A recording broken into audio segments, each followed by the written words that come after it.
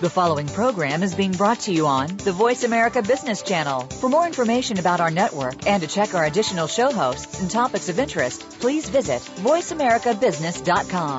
The Voice America Talk Radio Network is the worldwide leader in live Internet talk radio.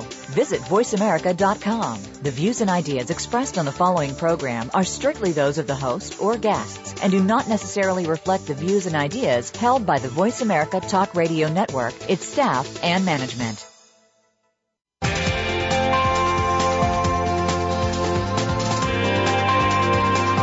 Welcome to a very refreshing hour of business talk. This is HR Trends with Game Changers, presented by SAP. The best-run businesses run SAP. You'll hear from the innovators who know how to use game-changing technologies and strategies to shake up the status quo in human resources and help your organization move in exciting new directions. Now, here's your host and moderator, Bonnie D. Graham. Welcome, welcome, and welcome. And if you want to run with the Game Changers, you are in the right place. Yes, you are. Today's buzz, workplace learning. What you have to work and learn too? Let's get started. Disruptive technologies and shifting demographics will redefine your company's workforce. If it hasn't happened already, it's going to happen soon. Question of the day is, are you among the smart companies that are already reinventing workplace learning? How are they doing that? They're creating relevant and very effective programs that create a culture of continuous learning, and their goal is to develop innovative leaders at all levels of the organization. If you're not there yet, or if you are kind of sorta and you're not quite sure what you're doing, I have a panel of experts who will help you get there faster, swifter, and more efficiently. Let's get my panel started. I'm going to introduce first up Mal Poulin. He's a Senior Director of Product Strategy for Ancile, and apparently it's spelled A-N-C-I-L-E, but I have the pronunciation. And Mal sent me the following quote: "The most important question to ask in the world of learning is, so what?" So I will ask you, Mal Poulin. Welcome to HR Trends with Game Changers. And so what? Talk to me, Mal. Thanks, Bonnie. Yeah, the so what is really the question of the day. I mean, it has everything to do with intent and strategy, but more importantly, effectiveness and really winning. Like you said about winning the game, it is a game, but we need to make sure we can answer it with a so that, and that what's at the end of that so that is behavior change, performance change, business outcomes. So we want to invest in learning and in our workforce so that we can answer that so what question effectively. Mal, who should be asking the so what question? Is it the management? Is it the head of HR? Is it the, the CEO of the company? Or is it the new worker coming into the workforce and saying, so what? Why do I need to learn? I already learned enough. I have a degree. I passed the job exam. I got hired. I'm doing my job. I took OJT on the job training. I'm doing my job. So what is this all about? So who is asking this question, or should it be everyone, Mal? Everyone. Everyone. That's the point. It's just as important for those who are investing, from the CEO or the CFO down to the individual who needs to consume or contribute learning and knowledge assets to be able to really move that needle. And the needle is in the eye of the beholder to make sure that whatever my business is, I've got effective operations. But here's the trick: every single minute of every single day. So we need to bring it down to dedicating time at every minute of the day. So if it's a matter of training or knowledge assessment or knowledge acquisition, then we need to make sure that we ask that question. All right, I've spent this time in doing this, so what? Can I do blank better than I could before? Okay, very good start to our topic. Thank you, Mal Poulin. And let's bring on our second guest panelist today. She's a veteran of SAP Radio, been on several shows. Welcome back, Jill McGillen. She is the workplace advice columnist known as Ask Jill. And more importantly, she's the founder of Next Turn Consulting. And Jill sent me the following Chinese proverb: "Tell me, and I will forget. Show me, and I may remember. Involve me, and I will understand." Welcome, Jill McGillen. How are you today? I'm doing great, Bonnie. Great to be here. Thank you. So talk to me. Interesting proverb. How does that apply to our topic today? We are talking about workplace learning revolution. Well, I'm going to build on what Mal said about the behavior change. I mean, that's really a lot about what learning is about. And in order for that to happen, people need to get involved in what has to change from the front end. So the learning takes place before the learning even begins by involving the participants in the learning by finding out what's going on, what do they already know, what do they need to know, involving not just the executives and the directors and the training HR folks, but also what is it that the participants need to learn that's going to be in the program. And I think needs assessment, focus groups, surveys, customizing the program and involving them from the front end is going to ensure that the buy-in is there when they're actually either at the event or involved in the mentoring program or the collaborative learning event, however the learning is to take place, involving them from the front end as well as during the program and after is really critical. Okay, thank you very much. Very interesting. Do you agree, by the way, with Mal Poulin-Oncellet, his comment that everybody should be asking, so what, and that might be, so what's in it for me? Is that what you would want to say? Absolutely, and I think some of what Mal is talking about is making sure that you know what the outcomes are supposed to be. So it's not just, that there's a meaning and a relevance to the class or to the program, to the training event, to the mentoring, that you sort of work from the back forwards. Okay, thank you very much, Jill McGillen. Pleasure to have you back on the show. And let's welcome another newcomer to the show. Her name is Jenny Dearborn. She is the Chief Learning Officer and Senior Vice President at SAP. And she sent me a very long and interesting quote from Steve Jobs. Let me read it. Your time is limited, so don't waste it living someone else's life.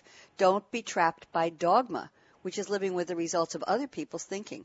Don't let the noise of others' opinions drown out your own inner voice. And most important, have the courage to follow your heart and intuition. Jenny Dearborn, welcome to HR Trends with Game Changers. How are you today? I'm great. Thank you. Good. Thanks for joining me. Long quote. Tell me, how does this relate to our topic of the workplace learning revolution? Yeah, absolutely. Well, I think that Steve Jobs is really an icon of innovation and thinking differently. And corporate change as it is now corporate learning as it is now needs to embrace change and really shed the norms and expectations of the past. I like the quotes that were brought forth by the other panelists. And I think that in corporate learning we have these thinkers of the past, the Kirkpatricks and these icons from the 40s and the 50s. And a lot of us in corporate learning are really living in those shadows still. And we're thinking about learning in really some old-fashioned traditional terms and not embracing what new learners need, what new corporate executives need from us. Our clients in the businesses really need the learning profession to drive. And with everything that we have access to from technology and big data and predictive analytics and, incredible, fun, innovative media ways that we can bring life into learning. There's so many people when I go out and speak with chief learning officers at other companies that are really stuck in these old mental frameworks and mental models of how learning should be run. It's, you get a classroom and you take attendance and then you say, congratulations to me. 60% of the people that I wanted to take this class took the class, and then you go back to Mal's quote. So what? Who cares, right?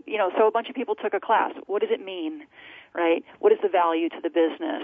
Did you change people's lives? Can you measure that? Did you change the outcome to the business? How do you know, right? Don't tell me that your class got a 5 out of 6 in employee satisfaction. When they took an end-of-course evaluation score, so what? So they had a good day. Who cares, right? Did it make a difference? And how can you measure that? So I really like this Jobs quote because it's about thinking differently. And don't be afraid, right? Follow, you're the learning professional. You drive the conversation, right? You know what needs to be done. Have the courage of your convictions to make those changes and take the learning profession in your company to that next level of effectiveness in really driving change in your organization, measurable, impactful change. Thank you, Jenny. Great comments. I heard you actually say the word fun relating to learning. I heard you say the word bring to life, OMG. And then I heard you again go back to Mal Poulin's, which we have to crochet this on a pillow somewhere. So what? So what you had a class? So what 90 people showed up? So what you gave them a certificate of completion? So what? That sounds right on our topic, Jenny Dearborn, workplace learning revolution. This is revolutionary, isn't it? I'm just going to ask you one more question before we go to our icebreaker of what's in your cup today. Jenny, who gets this in corporate America today, corporate global? Who gets this in big companies? Is this something that's creeping into the mindset of the HR professional, the HCM professional? Is it something that people are reading about on websites? Say, oh my God, we have to make learning fun. What are we going to do now? Who is leading the charge, and is it taking hold? Well, your question is nuanced. So, who gets understanding that learning should be fun? There's lots of companies that get that. Companies that are driving gamification, like Bunchball and Badgeville and things like that, and understand that when learning is a challenge and when you're overcoming obstacles and when you're, having a fun sense of competition with your peers or against yourself or something like that. So those companies there's a lot of really fascinating deep psychology in learning, and when you have an emotional connection or emotional reaction to something that you learn, it's not surprising that you remember it better, right? Whether that you hope that emotion that you're eliciting is positive, but sometimes even negative. Like you think back to yourself, like a really negative experience. You're going to remember every second is frozen in time of that experience because that's the way the brain works. So if you can, as you're designing learning experiences in your company, if you can create an emotional connection, hopefully positive, with the content, then your learners will remember that. So companies that understand that aspect of it, the fun aspect of it, there are several. Companies that understand another part of what your question was around making learning impactful and measuring those real business key performance indicators. There are some companies, but fewer, right? There are few companies out there that truly understand how to measure the business impact of the learning interventions that are initiated at that company, and really saying this particular course, I can tie this course to driving a reduced sales cycle or increased throughput or lowering, customer complaints or something like that.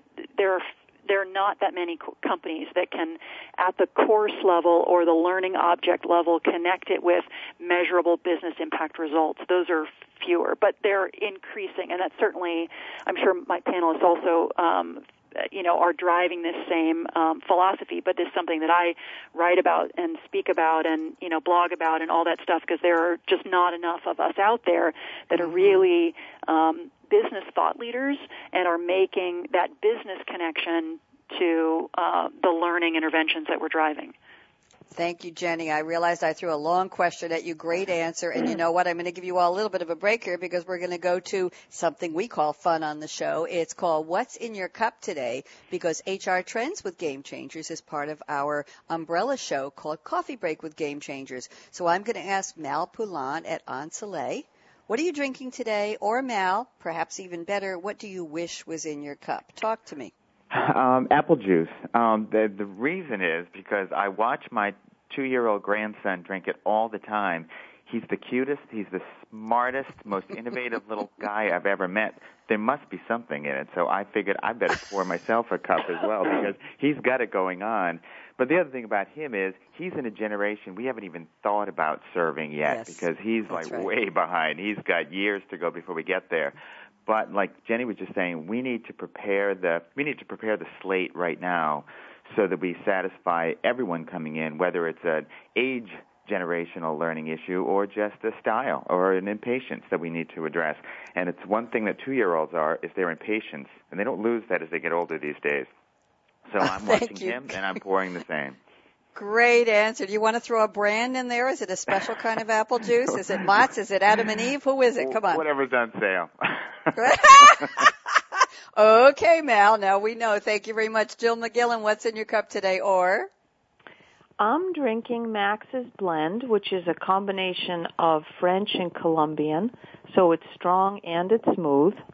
Two good qualities in a coffee, and I bought it at Progressive Grounds, which is sort of a prototypical name for a San Francisco coffee shop, my favorite coffee shop in a little neighborhood in San Francisco. So that's what I'm thank you very much. It sounds delicious. And Jenny Dearborn, what's in your cup today? Or, talk to me. I am drinking a smoothie, and the ingredients of this smoothie may sound strange, but I just bear with me. So in my smoothie, I put some running shoes and acrylic paint and Easter candy and water, and ground them up, and that's what fuels me. So I am a runner and a painter, and I have 4 kids, and so we're high on Easter candy. But, you would look at my drink and you'd say, it looks like mostly water. So maybe it looks like I'm drinking water, but I want you to know that it's actually a smoothie of these other ingredients.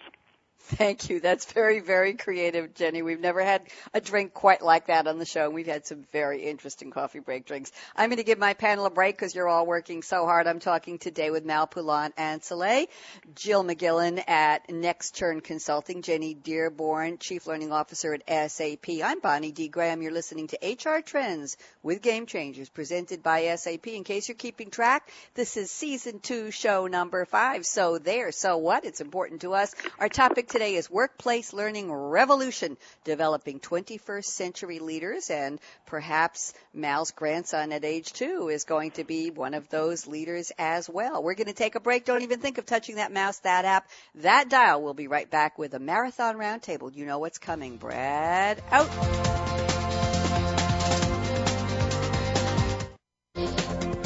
The business community's first choice in Internet Talk Radio. Voice America Business Network.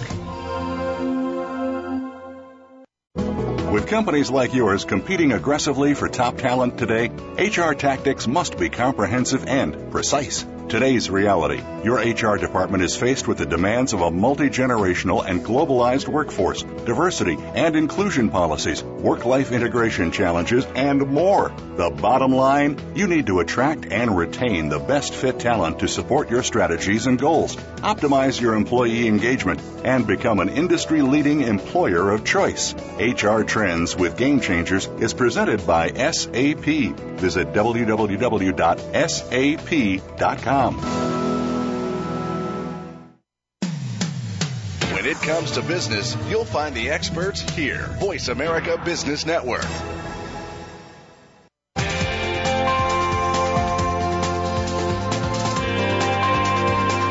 You're enjoying HR Trends with Game Changers, presented by SAP. Email your comments and questions to bonnie.d.graham@sap.com. And you're invited to tweet during and after the live show at Twitter, #SAPRADIO. Now, let's get back to HR Trends with Game Changers. Here we are. Thanks for joining us again. I'm talking to Mal Poulan-Ancillay, Jill McGillen at Next Turn Consulting, and Jenny Dearborn, Chief Learning Officer at SAP. It's time for our roundtable. We're going to kick off the marathon with our first guest today, Mal Poulan-Ancillay. Mal, you sent me the following interesting comment in your notes before the show. I'm going to ask you to talk to me about it for a couple minutes, and then we're going to ask Jill and Jenny in no particular order to chime in. We all know there's no free lunch, and we all know there's no free training, especially when you're trying to do it better. We're talking today about the workplace training revolution, not evolution, revolution, different kind of power. So you told me, you said, Bonnie, executives might not really want to invest in training or learning. So I asked before, I think in the opening I asked Jenny, who gets it, who understands the need for fresh and fun and lively training that matters? Who gets the so what you train some people today? But what if they don't want to invest? What's the outcome of that? Mal, why don't you start us talking, please? Sure. Thanks, Bonnie. I think, it's a question of actually defining training or learning. Do, executives really want to invest there? I think they want to invest in the workforce, and I think they want to invest wisely in how they can support their operations. So it's really bringing it out of the classroom the way both Jill and Jenny were discussing earlier, and actually putting it right in front of the worker/learner, that they are enabled to do their job, and that we can, at the end of every sentence, do a prove it. We can prove that they did because this changed. The inventory turns in the plant were faster, sales were faster, analytics made it through for decision-making and reporting faster. Everything's a matter of fast. So I think we're really looking at, do executives really want to invest in training? And I think if we had them all on the phone, they'd say a unanimous no. But when we ask them, do they want to invest in their people, of course the answer is yes. So based on the topic you set forward for today as far as disruptors and the revolution, there are ways we have today that we never had before to be able to enable them to invest. It's funny, I'm part of a software company, and I actually was part of SAP myself way back, and a line I used all the time was that it's not about the software, which is kind of heresy, because it really isn't. It's about the strategy. Software like ours and SAP's actually just enables the strategy. So we need to make sure when we talk about investment, we're really focusing on what's going to get the job done. But the job is the key, not the learning objective or the training activity itself. Oh, good point. Jill McGillen, Jenny Dearborn, who wants to chime in? I'm sure you have something to add to what Mal just said. Yeah, who wants to take this? This is Jenny. I'll jump in. So I think that you're still positioning it, Mal, maybe a little, let's see, I think I would position it differently to my executive business clients, that it's not, do you want to invest in training, but you want to invest in your people. And I think that instinctively, executives will say, yeah, I want to invest in my people, but it's still not a priority. I think there's still a comma but. How I position it when I talk to my clients is you're investing in your business, right? So I even drop the word people. So I even make it less soft and make it all about business results and say, when you invest in your assets, your business results are better. And there's a nice Beerson analysis that I use whenever I start a client relationship, and I talk about companies with a strong learning culture and how those companies outperform their peers. And the data there is that 46% are more likely to be first to market in innovation. 37% have greater employee productivity. 34% have better response to customer needs. 26% have greater ability to deliver quality products. 58% are more prepared to meet the future demand through better skills for the future workforce. But the clincher there is 17% are more likely to be the market share leader in profitability. So you just absolutely put it in the terms of the business KPIs or key performance indicators for that business client. And then you say, do you want to have 17% greater market share and be the leader in profitability? Yes. Okay, well, what does that translate to you in terms of, your financial returns? And you talk to your clients about greater revenue and greater margin, and then you say, would you like to, get a 3,000% return on investment to achieve that greater margin? Yes, I would. Okay, great. Then I'm going to spend $100,000 up front, and I'm going to deliver you, this many millions down the line. Is that a good investment? Yeah, okay, then get out of my business, get out of my hair and let me go do my work, because I'm going to go do this investment program and I'm going to deliver you these business results, right? So you talk to it 100% in business terms. And how you get there, that's your job as a learning professional to make those connections, and they don't even need to know it. I mean, you can say, if you're interested, I can run you through a project plan of how I'm going to achieve these business results. And they'll say, sure, or great, or no, why don't you just go execute that, or go talk to my, chief of operations about those details. But when I talk to business clients, it's purely in business terms. I don't use the word training. I don't use the word learning. I don't use the word, any of those softer words. It's just, pure business. It's just pure business. And wow, Jenny, that's insightful. Yep. Yeah, and I've never had an executive turn me down. I've never, in my career said, since I started changing my language. When I used to say, would you like to buy a training program? They'd say, absolutely, hit the door. No way. Get out of here. Hit the road, lady. But, when I, several years ago changed my language to be pure MBA language, it's smooth sailing ever since. Thank you, Jenny. Jill McGillen, I know you have something to say about this. Agree, disagree? What side of the fence are you on? Talk learning, talk business, or both? I definitely agree, and I also think that the differentiating factor in best places to work is part of the culture of learning and development, continuous learning. So it's not only talking to executives about what they need, but a lot of it is coming from the employee base. People that are smart and educated and want to grow and develop, they're asking for more learning and development programs. They're asking for mentors. It's part of the culture of a good company to want that. So I don't know that, I think we're really privileged in the Bay Area. We've got workforces that are smart, well-educated, and really want to get promoted. It's a very competitive workforce in the Bay Area. So a lot of my clients, it's the employees that are asking for training programs, for mentors, for collaborative technology, and for continuous learning. So it's a very advantageous program. But I just want to harken back to some of the things we've said earlier. Some of the reasons that the Bay Area, I think, is always at the forefront is because some of the things we've mentioned, both Mal and Jenny are Bay Area, working in Bay Area employees. And when I go to conferences across the country, some of the traditional models are still very much in place. I'd say we're at the forefront here because the whole idea of participant-centered learning and using metrics to measure outcomes and looking at training and not so much as an event, sort of the old-fashioned model of the subject matter expert standing in front of the group, what you would call the sage on the stage, that is moving towards, I think, that's really moving out. And the new model that we're talking about here where, it's really part of the business, it's looked at as a tool to grow a company, is more of the forward thinking. And I think, there's an old adage that California is 5 years ahead of the rest of the country, and I think in particular the Bay Area is because a lot of the technology is in the Bay Area. So I think a lot of what we're talking about today is, just what's happening here and leading the country in a sense, and I'm excited to be a part of it. But when I talk to peers that are in different parts of the country, I can see that there's a little lag.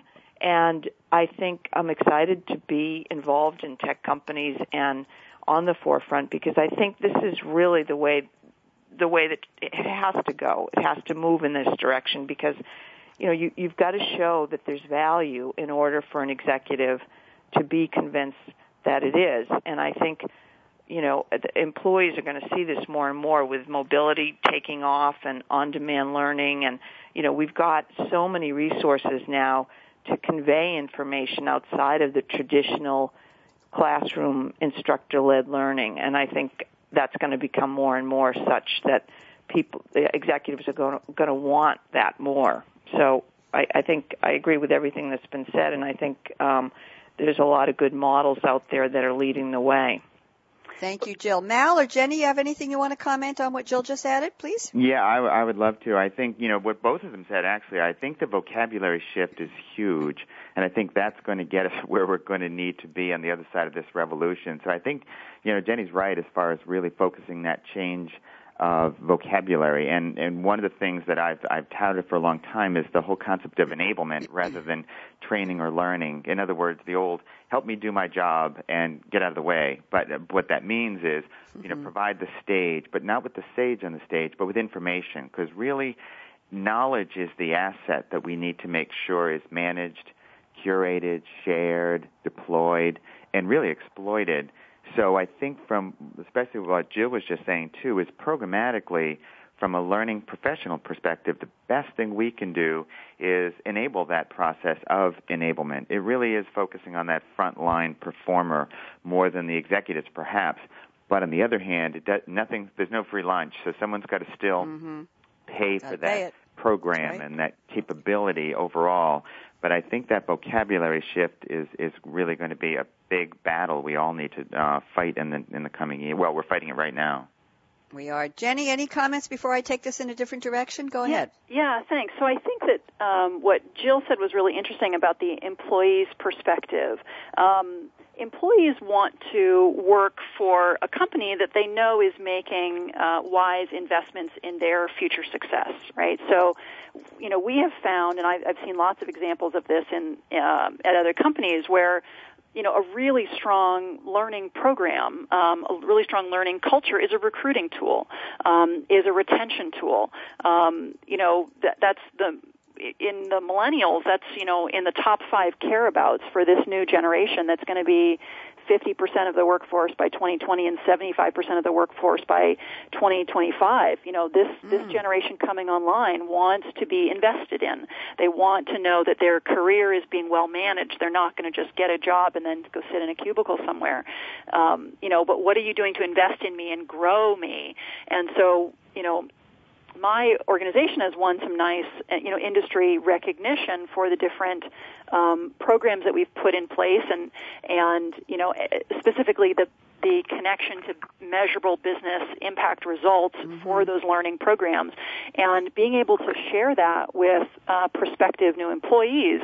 If you come here, you should know that you're joining this amazing learning culture and this learning organization that can, practically guarantee your success, right? Because we're going to put you through this fantastic enablement program, this development program. We've got, this whole path, mapped out for you so that you can really be successful and have this amazing career. I mean, if you think about the folklore and rightly deserved around the GE Management and Leadership Academy, right? If somebody said that they graduated from GE and they started as an individual contributor and they ended as a vice president, that they went through an amazing leadership development program that was rigorous and, incredibly thoughtful, and, it just everybody in the industry knows this about GE. And so companies that have that strong learning culture, a track record of development, that's where the employees of the future want to go work. And so so that's another thing as learning professionals that we can share with our business clients about, the importance of recruiting and retention and all this amazing young talent coming online. And don't you want these people to invent the next, Twitter or whatever inside your company as opposed to going outside and doing, having their innovation and their amazing ideas in some startup? Wouldn't you rather that happened inside your company and that innovation was in-house? And what can we do to recruit and retain this fantastic talent? Thank you, Jenny. Thank you all for that great thread. I want to take this in a slightly different direction. We've talked about it, around it, but we haven't quite dived into the bottom of this pool. Workplace learning has changed because we have a workplace that has many different generational segments all working, hopefully, side by side in some kind of harmony. So today we've got the millennials, we've got the Gen Xers, we've got the boomers like me. Yes, we do not want to retire. Heads up, we're still here. And we've got everybody in between. So when you talk about workplace learning, traditional learning for my generation was, as we've talked about, you sit in a classroom, the sage on the stage, you took notes, you took a test, yada, yada. Millennials aren't going to sit still for that. So, Jill McGillen, I want you to start us off on this segue, please, talking about what does it take to create the learning that will resonate with every generation in the workforce, or do you have to get them in different classrooms or different methods? How do you get it done so that it matters? And so you can answer the business need of, so what? What's in it for my business? Jill, start us, please. Okay, I think the idea of the millennials it's an important thing to talk about because information was easily accessed from the time they were young. So the idea of the privileged subject matter expert is just not relevant for that particular generation. They've also had complete access to all sorts of technology, so their attention span might be shorter than the more traditional linear type of learning that was more comfortable for the baby boomers. So I think you need to start with respecting the way that the learner learns. And the way that the learner learns is going to be different with a millennial and a baby boomer. And having said that, using respect as sort of the crux of where you start off, people still want to interact with people. And online learning is great. I think it's important. I think there's wonderful collaborative technology available today. I also think that there'll always be a place for face-to-face learning because of the best practice sharing that can happen in a group setting. And that can happen on the phone and with collaborative technology. But there'll always be a place, I think, for all of that because there's a knowledge sharing that can happen with peer-to-peer learning in an event-type situation. So I think all of it is important, and I think there's not one size fits all as it relates to learning.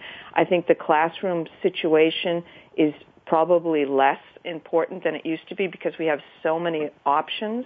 But I also think there's a place for that as well, and team building and leadership development because of the ability to share best practices. And we've talked a little bit about it already, but I think tapping into the participants' knowledge and making sure to leverage the different generations of information. I don't think that you need to just have 30-year-olds in a group setting. I think the mix is really healthy, and it brings synergy to a group. Thank you, Jill. Mal Poulin at Ensole, what do you agree, disagree? What do you think about what Jill offered? I agree. I might just, again, change the vocabulary a little bit. I think the attention span issue is for sure a demarcation of the generation to generation, but I like to call it more of an impatience.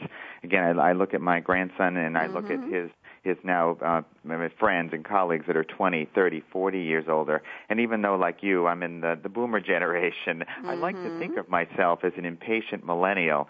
And I think that really is at the heart of what we need to do to make sure that we satisfy the operational need, the scenario-based knowledge acquisition, so that when we have a personal event face-to-face, we invest in that. Sometimes it involves significant expense for travel, that we really invest in that very intelligently so that we're making the most of that. It's not to gain facts and figures and information we could have gotten another way.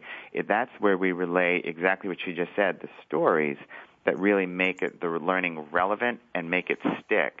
So I think we're really looking at what we've got an excuse of the multiple generations in the workforce and saying that the age separates them. And I'd like to think of it more of just an impatience to get to that information, and it really is a matter of providing what's just for me. They're very self-centered, and I say that like it's a bad thing. It's not. It's really all about them.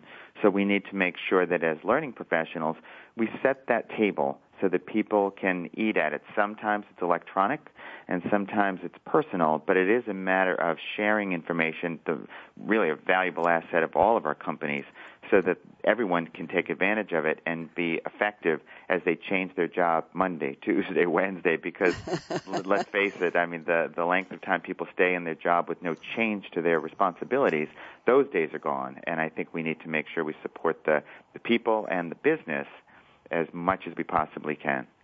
Thank you. Jenny Dearborn, I know you have opinions on this, the multiple generations side by side or stacked up in the workplace. How do you approach them when you're designing your learning programs? What have you found as the Chief Learning Officer at SAP? Yeah, I agree with the comments said so far. And also when when I work with Generation X and the boomers and I describe the types of learning preferences that the millennials have, I always get boomers saying, "Well, I'd like that too," and don't think that I'm some dinosaur, because I'm not. I mean, that sounds fun. I'd like to have a game in how I learn and do some onboarding, and I think I'd like to have an online social community that helps me better understand the content, and I think it makes sense that we do some online learning beforehand, and then we work with a coach or a mentor, and then instead of going to a 5-day instructor-led class, maybe we have a 1-day instructor-led class, and then we do some online collaborative, action learning project afterwards with a cohort of people that I've been with throughout this whole program, and then we go into a community that carries us through. That sounds pretty good to me, too. So I think it's more of an evolution of instructional design and our ability in the learning profession to adapt and change and understand human behavior and human motivation and preferences better. So yes, there is an impatience, and I like how Mal said, it's not really a generational difference, but it's more around those who are impatient and those embrace technology. And I've been in the tech space for 25 years, and I've seen that everybody, regardless of their age, that's in this industry and in this area of the world, in Silicon Valley and in tech, have very consistently similar preferences for how they engage with learning and knowledge and information and enablement and field readiness and all of the ways you want to call it. So yes, there are distinctive differences in the generations, you betcha. And that really plays out in the benefits packages. I'd see more so than the learning and enablement programs, and that we all need to get smarter about how we design learning differently, and that's really the differentiator. Interesting. Jenny, if you told me that I, as a baby boomer member of the SAP workforce, was not entitled to have gamification as part of my learning, I don't know what I'd do. I'd be really annoyed, and I think Mal would too. Don't shut us out from the good stuff, because it is fun. I think we're all impatient at some degree. Maybe the baby boomers are impatient because we've been around so long. We've seen the evolution of this workforce learning revolution, and maybe we're tired of the traditional just because we know what it is. We want something new and fresh. Amuse me, entertain me, engage me. I'm speaking for baby boomers very proudly. Jenny, I want to go in a slightly different direction, that you told me before the show. We're going to take a break in 4 minutes, so we're going to keep this tight, and I want to go around the table. We've been talking from the perspective of the learning professionals, you and Mal and Jill. What are you designing? What is management willing to invest? What's the business justification for learning? Great. But Jenny, you told me some of your general advice is very telling. No one should ever wait for a training class or direction from management to get what they need to be successful. Employees must be proactive. Talk to me briefly about this, and then we'll get Mal's and Jill's input, and then we'll go to break. Go ahead, Jenny. Well, I think a good learning department is going to lay out for its employees a path and recommendations. But the world is changing very fast, and employees really need to take ownership to drive what they want and seek it out, right? Most companies have all of the components of what makes a great a great place to work. Jill was mentioning the Great Places to Work survey from that's done annually, and the components of those are you have a mentoring program, you have a coaching program, you have informal learning, all that stuff. Some companies are really good at packaging that and handing it very cleanly in a nice infographic to their employees, and they just leave these breadcrumbs, and it's so easy to find. And other companies are not as good at packaging that, but they probably have the same elements, but the employee just needs to work a little harder. So I guess, yes, a wonderful corporate learning department is a great recruiting tool for employees. But if you, at first blush, think that you don't have that at whatever company you're in, don't despair. Just dig deeper and really go and find it, because it's probably there, right? If you are motivated enough, you can create that learning circle, that learning community of people who can get you all the development that you need, the stretch assignments, the special projects, the mentor, the coach, the informal learning. If you are super proactive and you really make it happen, you can make your own luck. You can create your path that is absolutely fantastic. So, I really put a lot of this on the shoulders of the learner, that they just have to work a lot harder. Very well put. How in the world do you think we got the genesis of SAP Radio?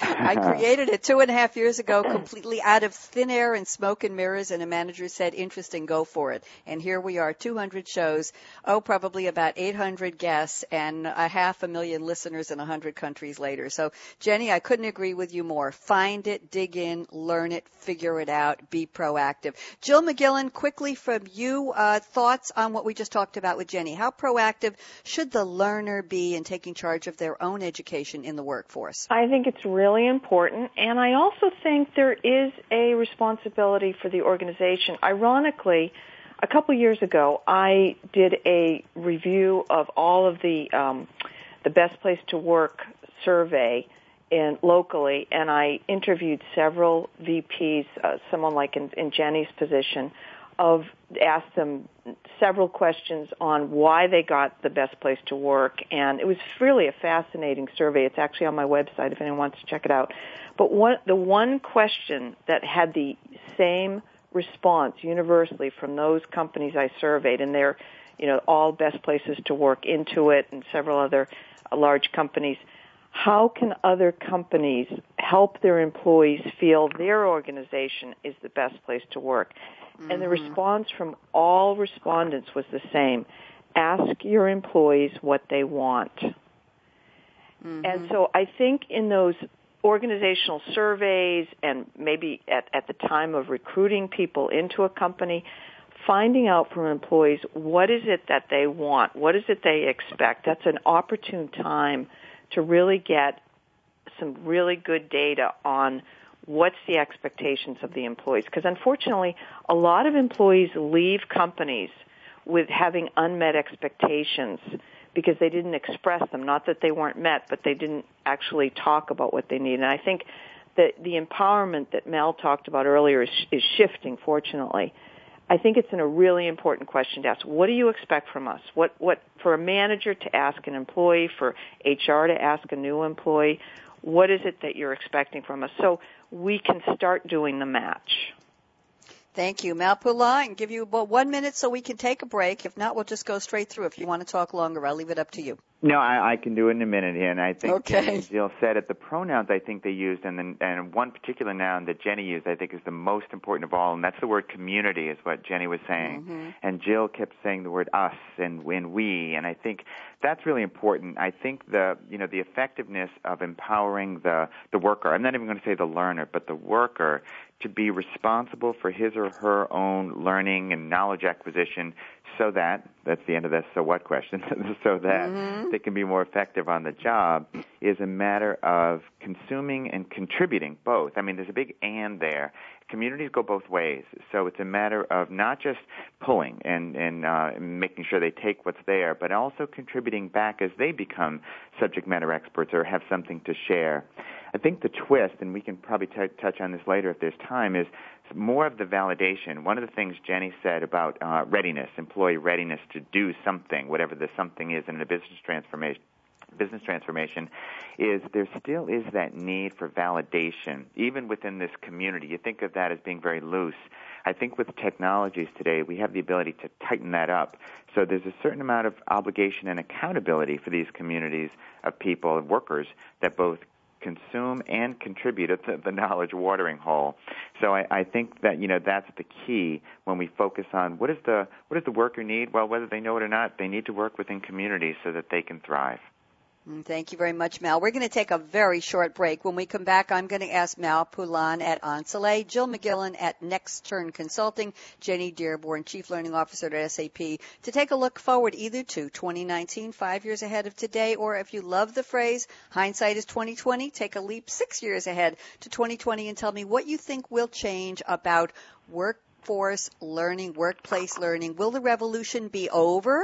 Will we already have developed the core of our 21st century leaders, or will there be more work to be done? I'm Bonnie D. Graham. You're listening to us live here. It's HR Trends with Game Changers, presented by SAP. It's Tuesday, April 22nd, 2014. Woohoo! We'll be right back. You don't want to miss the predictions. Brad out.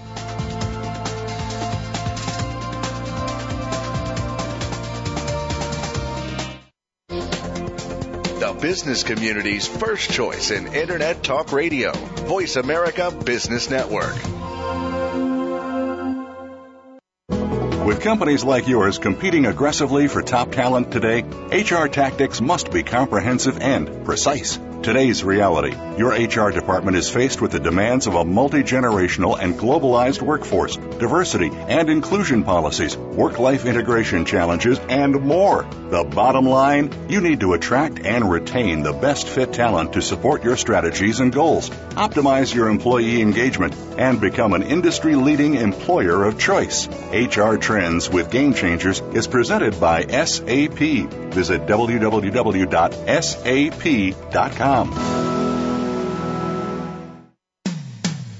When it comes to business, you'll find the experts here.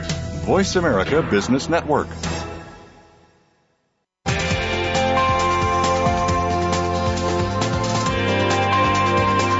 You're enjoying HR Trends with Game Changers, presented by SAP. Email your comments and questions to bonnie.d.graham@sap.com. And you're invited to tweet during and after the live show at Twitter, #SAPRADIO.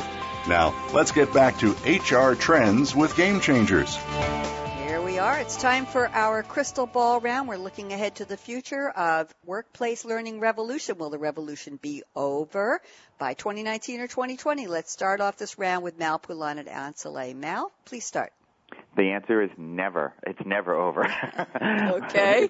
It's always revolving, evolving, and, even though I work for a learning technology organization, I'd love to say, well, our solutions can solve it all, but of course that's not the issue. We all make strides on the technology front every day to enable pretty much everything we've talked about all morning here.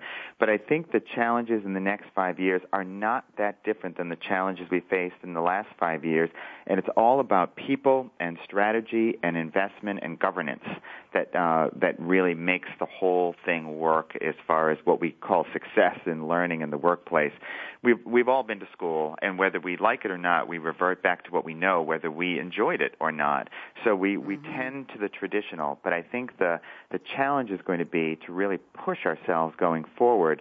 But it's all about people and strategy, and really that letting go. And so as both Jenny and Jill have really talked about, letting the employee do what they need to do, we just need to enable them to do it as best we can. So it's never over. It's always going to be something. We'll have a different discussion, but it's not going to be substantially different in 5 years, just a different set of scenarios. And Mal, are you going to continue to be an impatient millennial, a.k.a. boomer, do you think? I promise I will. I hope so. Any plans to retire? Just curious. Nobody's listening. It's just you and me. I've got 10 or 15 more good ones left in me. I love it. I think I do too. As long as they'll have me, I'm here. Jill McGillen, Next Term Consulting. Give me your predictions, please. Jill, you know how it works. Go ahead. Okay, I think that really good companies will have a competitive advantage. The good companies will be considered those with strong learning programs and that have the willingness, the money, and the attitude of developing their employees. I think that need will continue. I think the discussion we've had around metrics will only grow. Executives will want to see measurements in place of the value of the learning programs. I think the mobility, where that's a relatively new interface, will be standardized and will be very common, mobility and learning, on-demand learning. I think the whole idea of anytime, anywhere via the cloud learning will also be very standardized in 5 years. It won't be sort of the newest, latest, and greatest. I think off-the-shelf programs, public seminars will probably decrease, and customization, where training is really, or learning is really very much tailored to the participants and to the need of the organization, will increase. And I think colleges actually will start getting with the program, doing more online courses. I think there'll be more viewing of the value of that, and the dollars will increase in colleges, because I think right now the mode of teaching is fairly outmoded with the sort of standard classroom setting. UC Berkeley, I know, is one school that started online learning about a year and a half ago. I think there'll be more of that. That'll be more common. And so those global walls will break down. I think you'll be taking classes online with people from different countries. I think that will be more common. Those are all things I think we'll start seeing more and more of. Thank you very much, Jill McGillen. Jenny Dearborn, we have plenty of time for you. Take your full 2 minutes, and we might even have time for a bonus round. Go ahead, Jenny. What do you see? You want to go to 2019 or 2020 or even farther out? Jenny? I'll just speak to the future in general and not tie it to a year. Okay. So I really see the learning modality or the framework of the past is about controlling information. It's about, a centralized learning group who controls and disseminates and decides what needs to be, who needs to know what and when they need to know it, and it's very it's about that command and control. Who controlled the learning catalog, who controlled the learning management system, et cetera. That's the past. Mm-hmm. And the future is this democratization of learning content. Anybody can know anything from anywhere. You can Google it. You can go to, any MOOC. There's companies like Coursera and Udacity and get the MOOC that you need. You can go to TED Talks, et cetera. So learning is coming from everywhere. There's this content ubiquity. And so it really is putting a panic in traditional corporate learning departments who are saying, how can I lock down and control this? And my perspective is you can't, so you need to embrace it, right? You need to understand the learning department of the future is about governance, is about creating the structure where we can all, use and harness this content ubiquity and come together in some meaningful way where we're about setting the standards of what you need to know. But how you learn it, that's up to you. You want to read a book, you want to go talk to your friends, you want to read a white paper, you want to take a traditional training class, whatever. That's figure out your own cup of tea, right? As the corporate learning department, I'm here to say these are the standards of what you need to know, and however you figure it out on your own, God bless, go for it, right? So it's about governance in the future. And we'll see crowdsourcing in creating content. We'll see a democratization of how content is created, how content is delivered. You'll see peer-to-peer as absolutely the norm and not content coming from the central sage on a stage or that central learning department. And you'll really see that everything has a reputation score.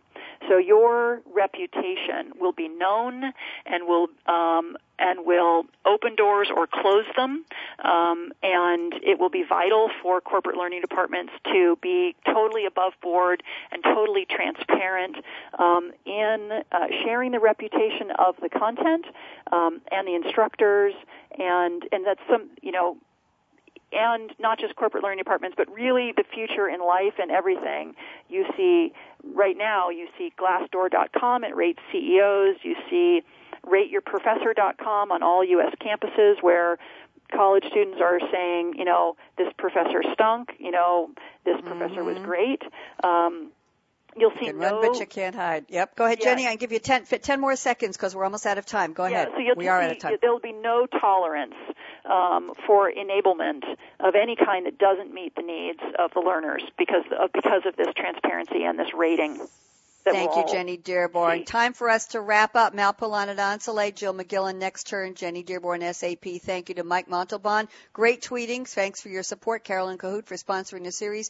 Brad and the Business Channel team. Tomorrow is Wednesday. I'll see you at Coffee Break with Game Changers here on the Business Channel, 8 a.m. Pacific, and Thursday it's Future Business with Game Changers, 7 a.m. Pacific. Monday we're back with Financial Excellence, 10 a.m. Pacific, and Tuesday we're back here again with HR Trends. Here's my call to action. Fasten your seatbelt. What are you waiting for? Go out and be a game changer today, just like my panel. Bonnie D. Graham signing off for another edition of HR Trends with Game Changers presented by SAP. See you tomorrow on Coffee Break. Bye-bye.